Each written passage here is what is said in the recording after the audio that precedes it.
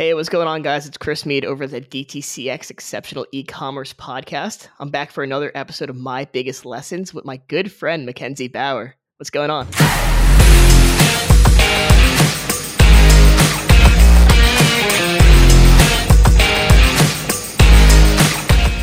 Not much, just hanging out, growing a baby, growing a business, all the things.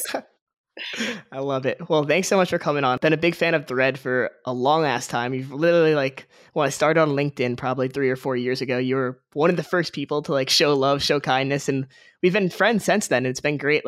Yeah. We still actually haven't even got to meet in real life, but it's crazy how you actually feel like online friends are real life friends. So it's been great getting to know you. Well, and I remember being so blown away because I heard you guys on the Shopify Masters podcast, I think it was. And then reaching out to you and being like, we'd love to send you guys some product. And you're like, I already use a Thread wallet. And I was like, what? It's so cool. No, I love it. It's such let's just start there, right? I don't want to say it's an easy or obvious solution. How did you guys come up with it, right? For all these people out there that have a cool idea, talk me through that process, how long it took to get proof of concept and get out in the market. Yeah. So long story short, my husband, Colby, who I started the business with back in 2015, he had jumped into the ocean with his wallet in his pocket and lost it. And then obviously had to go replace everything. And when he went online to buy a new wallet, he Googled men's wallets. And all he was scrolling through was big, chunky George Costanza type wallets, if anyone's watched Seinfeld.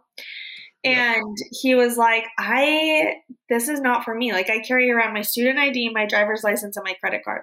So he found a rubber band from those broccoli clumps or asparagus that you see at the grocery store. He found one of those, and that's what he used as a wallet for a while. So he was using that. And then simultaneously, he was in a business class where he was spending a lot of time learning about Kickstarter and how to fund Kickstarter projects. And so he was on Kickstarter's platform a lot, looking at what products were successful and what projects got funded.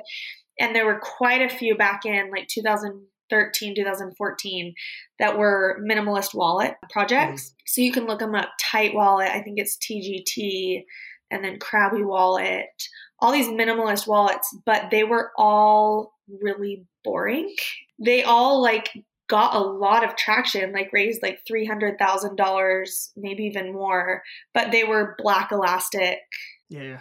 Brown leather on one side, just still kind of boring. So my husband was like, okay, I really like Stance socks. I like Neff headwear, Skull Candy headphones, brands that have taken a really simple product and brought life and expression to it. So he was using the rubber band and was like, okay, I've got my simple product. Now it's time to find a way to make this expressive. So we started dating right around that time, and he found a local company that helped him sublimate on some white elastic that he picked up at the grocery store.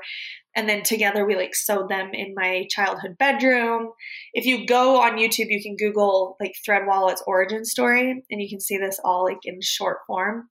But yeah, so we started sewing them together and doing different prototypes and reiterations and giving them to friends and family. And our friend worked at a local boutique, so we started selling them there and just started getting validation on what designs, the size, all that stuff. It grew from there. That's crazy. Just from one idea randomly, and it's the wallet works so well because I was the same way.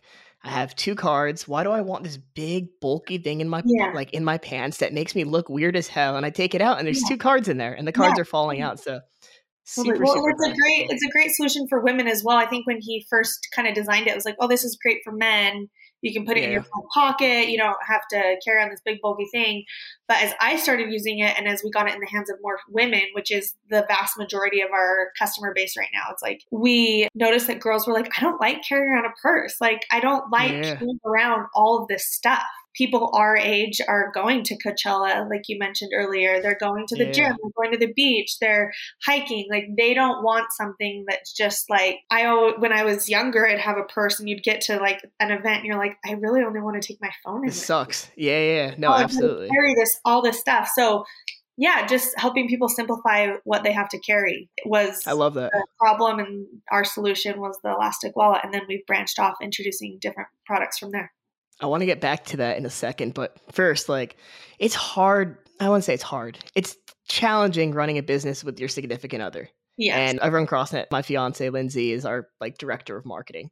And Yeah. there's good times and there's bad times. And like, talk to me about that. Like, it's got to be a challenge sometimes for you guys. Like, how do you shut it off? Like, what things have you learned? The show's called My Biggest Lessons, right? We got 20 Yeah. minutes to go through all the goods and the bads. Like, what are some things that have worked really well for you to kind of like separate husband and wife, and then like in work mode, like how do you stay focused? That is such a good question. I would say a lot of people have would give that advice prior. Like my husband went to graduate with like a business degree. So he heard all Yeah. the time, like, don't get into business with a friend or Yeah. your spouse. But we started, like, Thread Wallets has been a part of our relationship since day one. Like, we joke that he used me for my sewing machine. So That's so is, funny. Lindsay does yeah, the same thing. like, we have been doing it together since day one. So I can't imagine our lives without it. But honestly, it's done so much for us. Like, I think I look at my parents' relationship, or a lot of more traditional relationships where it was like the husband goes to provide, he's at work all day and the wife is home with the kids. And there's like 9 hours of the day that you're not together and your life is like not synced up. And then you get home and it's like, oh, how's your day? Good. How's your day? Good. Okay, here's dinner, get the kids' homework done, all that stuff. And then you go to bed and you do the same thing the next day. And I recognize, like, actually from an early age, seeing that with my parents, as amazing as they are, that's not what I wanted for myself. I was like, I want to be like involved with my husband's life. Like, I want us to like know what's going on. So it's actually been really fun to work together. Despite all the problems, it's helped us learn a lot. Like, I think a lot of couples, when they retire in their 50s or 60s, that's like the first time they've ever spent a lot of time together. That's true. That's a good point. That's a good point. And we've heard it. We have some family friends that they got called to serve a mission for their church. And as soon as they were like together 24/7, it like put a lot of stress on their marriage. And we've been together 24/7. I mean, now it looks different because we have kids and we have an office and we're not working from home, but we are together a lot. And so we've really had to like face conflict and challenges like head on, instead of just avoiding them or not talking about them or not communicating through them. So it's been really beneficial for us. And I think that is a lesson learned, like, that you can do business with your partner. You just there has to be a level of humility, and there has to be like over the top communication. Like when we get into our biggest arguments or have our biggest challenges, it's when we aren't communicating well, or we're not setting expectations for like, okay, when will you be home from work? When will you be done with that meeting? Like when there's not clear expectations. So if you are going to get into business with a family member or friend, make sure that they are someone that you can communicate with, that you can set expectations for, and that you will hold them accountable for those expectations. And then just know that it's going to be a learning experience. That's so well said. I think it's funny when I look back at like challenges and like arguments with Lindsay, my fiance. It's been like, since we work on top of each other so much, you expect them almost to be a mind reader sometimes. And I've seen like running CrossNet, we have 15, 20 employees. Sometimes, although she's working in the other room, I just think that she's reading my brain because she's shoulder to shoulder with me every day. But I'm still not giving her the one-on-one attention that I actually need and all my employees actually need. So like if you are going to work with a significant other or a brother or stuff like that, you still got to carve out the time to set expectations, have those one-on-ones. Absolutely. And then for me, the biggest thing has just been like shutting work mode off at a certain time. Like obviously it drips through at 7:00 when you're on the couch, but like we try to shut things off at 5:30. CrossNet's done for the day, fold it up, and we're back to Chris and Lindsay relationship. And like that's been really helpful for our relationship.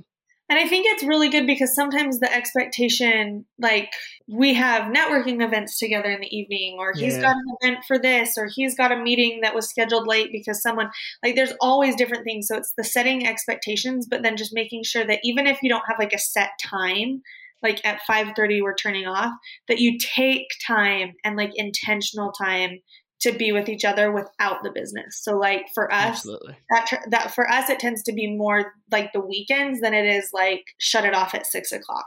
because we've got the kids. And so sometimes he'll Of get home course. and I'm like, okay, now that you're here, you take the kids and I've got to get through my emails. So it's hard to shut it off at like one time. But for us, it's like, okay, weekends, okay, trips. Like we're going on a trip, we're shutting off. And I'm Yep. thankful that we're at that point where we have a team and that we can we went on our first trip this last summer and Colby didn't pull out his laptop the whole time. And I was like, That's awesome. yes, like we've gotten to a That's point where awesome. we have a good team. Like we don't have to be working, like things continue on without us. And it's awesome. Yeah. So going to the team, like we could talk on the relationship side for hours, I'm sure, but if would you be building your team differently with the iOS? I don't know how much iOS has like impacted you and the impact on your ads, but like if you had to start over from scratch, who would like your first hire be right now compared to maybe what it was? Ooh, that's a really interesting question because my brother and our e-commerce manager, Logan, who has his own agency that runs our ads, they fight for who was the employee number one. Okay. So like hiring someone to run our ads was like one of our very first priorities. And we started in 2015 and CPAs were like $6. Like it was so Yeah. like ads just like crushed it for us. But I would still say that's probably like one of the first hires I'd recommend because it's such an important part of scaling a business is like understanding that landscape. Like iOS has deeply affected us, but having someone that knows Google and YouTube and TikTok and all these other channels has been beneficial for us. Our philosophy is like to not put all your eggs in one basket. So be diversified in what sales channels you have, whether that's wholesale, owned retail, e-commerce, Amazon, all those different things. So be diversified there, but then be diversified in the platforms that you're running ads and like that you're spending money on. Yeah, I think that would probably still be one of our big hires because that's not something that Colby or I excel at ourselves. Like lesson learned and like something that we focus on is like do what you do best and then hire out the rest. So yeah, I still think that would probably be one of our first hires if we were doing things like starting from scratch right now. Yeah, I agree. That was our first hire too. We had a kid I used to play basketball with in high school, and he wanted to be an intern so he could skip college. So we gave him college credit, and he just ran our Facebook ads. Does he still work for It was you? perfect. No, not anymore. He created his own agency actually, so That's awesome. Yeah, that's what he's Logan doing did. pretty well. That's cool. Yeah, but that was like five years ago or so. But yeah, I think that'd probably be my first hire now. And then somebody's got to be focused on content creation. So like overseeing, and that's kind of what Lindsay does best is like overseeing content and getting it bladed down with a video editor, just working 10 yeah. hours a week, just Yeah. grinding stuff up and seeing what sticks. Yeah. Because you've got to For have the sure. content. If you're going to have someone running ads for you on all those You gotta different have channels, you content. have to have content for it. So I feel like Yeah. those two are like, they have to be dynamic players and they're probably hires that you'd bring on like right at the same time. If one of those isn't like something that you excel at, if you're good at content creation yourself as like a founder or owner, 100%. then you can be the one that wears that hat for a while. But I definitely agree with that. Yeah, no, absolutely. Talk to me about like getting into retail, right? Because I remember I was in Salt Lake for Christmas time, and I was just in some random girl boutique. Like Lindsay Yeah. dragged me into it, and I saw Thread wallets at the counter, and I'm Oh, like, well, one, that's content awesome. everywhere. You need to be the one talking about retail. but I want to hear like the mom and pop shops, right? Like, because I'm not in too many like boutique stores and stuff like that. Yeah. Talk to me about like how did that help grow the brand? Like, are those accounts like super profitable? How do you look at that? Yeah. Oh man, as you know, with retail, it's a beast. Like it has become such a necessary kind of evil for us.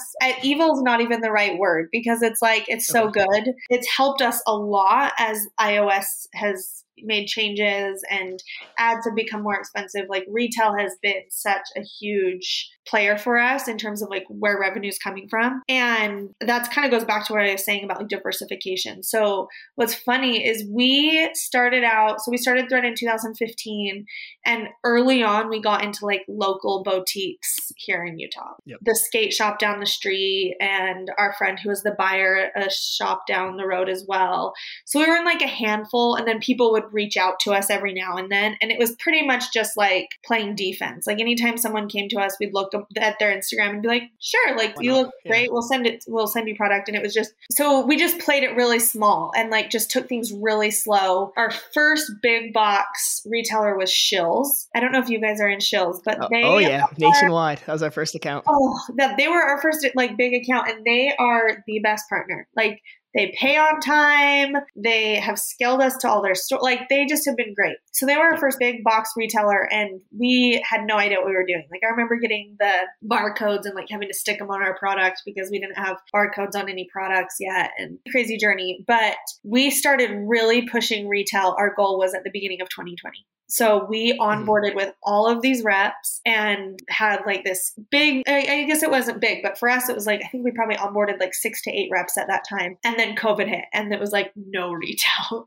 So we're like, what is going on? But things have bounced back. And once stores started opening up again, people wanted to be out and in store. So we've brought on reps that have primarily focused on small, like mom and pop boutiques. We have a rep in California. We have East Coast, Florida. We have someone covering all territories in the US right now. So all territories are being covered and they focus on a lot of like independent retail shops or shops that have like 30, sub 30 accounts. So like 30 different locations. So Ron John Surf Shop, Jack Surf Shop, places like that. And it has been really beneficial for our growth, like I said, but also really hard because a lot of these small retailers, they don't pay on time and you have to like really work to get your money, like chase it down. And that's how big box is as well too. And then this year we brought on a rep to help us expand into like big box. So working on like Tilly's, Nordstrom, Urban Outfitters, brands like that. That's awesome. And how does that relationship with the rep work? Do you pay them a percentage of sales? Is it off the top? Is it off net? Like for people who are listening, I don't use a rep, right? So I'm genuinely curious too. Yeah, you guys have killed it to not have a rep. So we have a lot of like these independent stores and like the demographics that we want to be hitting. You really like we tried reaching out to them on their own, but because we're such a new product and it's like a product that needs some explaining in some regards, like in some regards it doesn't need any explaining, but then other people are like, well, my cards fall out. Well, this. So having someone that like knows the brand, trusts the brand, knows us, pitching it to these stores like, hey, I know them. This is going to fly off the shelves for you. Get them in has been really beneficial for us. So yeah, we give them a percentage. And then we have our, I believe like our big box rep gets like a flat rate, like a monthly fee, like we pay her, and then she'll get like a smaller percentage of commission based on what accounts we get in. But I'd have to double check on that. But yeah, that's something that we're always toying with. Like, okay, what accounts do we bring back in house? Like, because now this one's taken off. Yeah, it's an interesting world, but it is really nice to have reps because they have those relationships with the stores already. No, absolutely. And it's so hard for us. Like I've been to Salt Lake twice in my life, right? Like how am I going to get into a local Salt Lake sporting goods store that has one or two, Al's sporting goods store, actually, they have 2 locations and like, thankfully they found us, but realistically, I would have never found that company ever. Oh, and I'm sure they're a great account for you too. Dude, they're $100,000 account. They're a great account for us, but like, had I not had them come inbound, a rep would have probably found them and it would have been a great business. So like, as we kind of look to diversify even more, trying reps would probably be a good solution for us for sure. And and it's nice too, because we have someone in-house. We have a wholesale like manager. And we're actually shifting things around. We're going to make her like the wholesale director and then bring a manager underneath her because things are growing so much. But she like manages the relationship with the reps. So we do like a yearly rep summit where we fly them all in and talk about goals and strategies and like award reps who performed really well and treat them to like a day on the mountain. So we have a wholesale manager in-house that like really makes sure that they're taken care of. Because you have to, like there has to be, if you're going to bring on reps, there has to be a touch point internally for them to connect with and have their questions answered. Absolutely. Have you found that since you guys have become more wholesale focused, that your D2C has shifted downward, or how are you kind of taking the two approaches? Like, how are you looking at things differently? Yeah. So this year, our goal has been to really make things an omni-channel approach. Like before it was, okay, wholesale's one channel, Amazon's one channel, online's one channel. But now we're looking at them as like, they all have to work. I don't even know what the word is, but like we have to focus on all of them, making them cohesive together because all ships rise together. So for us, we've seen that like as we put time and attention into like one channel, another channel will grow as well. So like this is a good example. We opened up kiosks. So like our owned retail presence this past in 2020. And we have kiosks like right outside of stores that sell our product. And we've kind of Okay. been like, oh, how is this going to affect sell through rate in the store? In the store. Yeah. And we saw the owner or the manager of this store, San Diego, at, I want to say Outdoor Retailer Surf Expo. And he was like, I actually love it. I love it because people walk past your booth and it's like a touch point for them. And then they come in and they do their shopping and then they see your product at the cash wrap. And it's like, oh, I saw this outside. Oh, I'll get it here. So it's Yeah. like Yeah. every touch point, like they see us online, they see us in the store, they see us in one of our kiosks, they see us in a surf shop or skate shop. It's just another touch point that allows them to interact with the brand. And so we've really like tried to make an emphasis on like making them all cohesive so that they all grow together. So yes, that there's been effects to our online growth as wholesale grows. Like there's been some months where wholesale is greater than our online sales. Yeah. But for the most part, you're seeing things all like the pie, they're all changing at the same time, which is really cool Okay. because we're trying to make it like omni-channel and putting enough energy into everything so that it's a cohesive experience for the customer wherever they go. Okay. I'm trying to think of even from my own personal, like, not like what I want to know is like, are you guys okay with having a higher CPA on Facebook, knowing that you'll have that offline attribution, whether it's on Amazon or at retail a week later? Like for us, ideally, I'm at a 2 ROAS where I have a $75 acquisition cost. But Yeah. if I know I'm in peak season and I know I could get some reorders from stores, hell, maybe I'm cool with a $100 acquisition cost, which Yeah, isn't ideally profitable on D2C. But totally. if I get a big ass order in 2 weeks, we're kind of Totally. good, right? So like, how are you looking at that? I think you have to look at it as like balance, right? Like sometimes the scales might look off balance, but if you look at things as like a year out or like 6 months or like quarterly, it's like, okay, if we had wholesale beating out online every single month, there'd probably be like some concerns because we want to maintain like a lot of strength online, like a big online presence. Yeah. But when you're looking at things like holistically and like, okay, we had a better month in February with wholesale because that's when everyone was putting in their pre-orders for spring, that's going to Yeah. make sense for February. But in March, because that's when, or end of February, because that's when we launch spring, and then we have like our Easter egg hunt and this day, like our sell, we should see a spike here with online. So really just making sure that you have your eyes on all channels and like the patterns and understanding like when certain, like your peak season, right? Understanding peak Yeah. season for retail, you're going to probably go, okay, online might be slower this time. However, Christmas time or whatever, maybe that's not peak season for retail, but maybe there's a lot of people buying stuff for vacations they're going on or whatever. So it's just knowing those patterns and being in tune and like being really good with like the data and the reporting and having a good team like our e-commerce manager looking at those numbers and understanding what they're saying. Absolutely. Knowing your numbers and like looking at it daily has never been more important. Like working with Yeah. our CFO daily to make sure we're profitable or like we're trending in the right direction. Yeah. Since iOS, it's been so damn important for us. Yeah. So Well, cool and like same that's thing. iOS too. The other thing is hard is right now, if you like look at what our CPA, like what Google and like all our reporting softwares Yeah. are saying, like our CPA is through the roof. But it's like we know that because of other things, like other metrics and like what we're pulling in through wholesale and stuff, that it's offsetting that. So like you really do have to have like that pulse on like what is average, what is good, what you're okay with.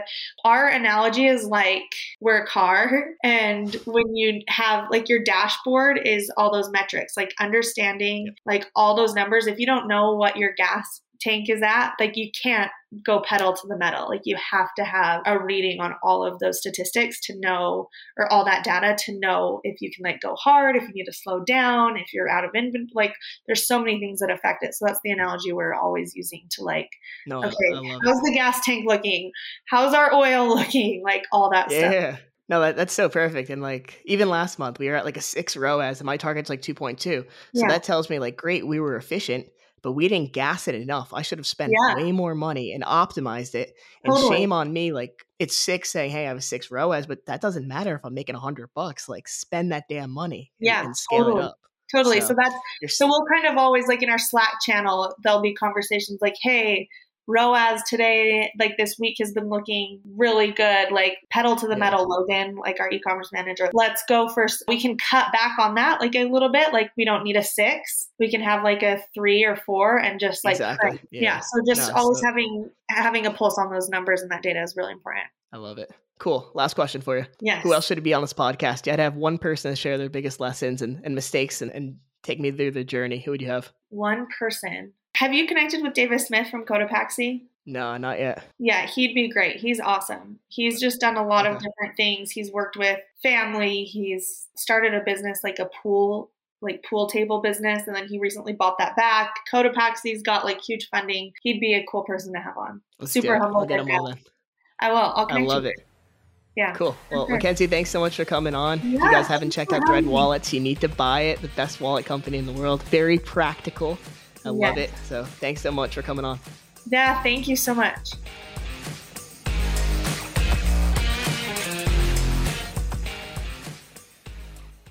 So that's another episode of My Biggest Lessons. Each and every week, I'll be having one of my favorite entrepreneurs come on, share their stories, their mistakes, the things they wish they knew. Entrepreneurship's a lonely road, right? You only learn by getting better. You only learn by making mistakes.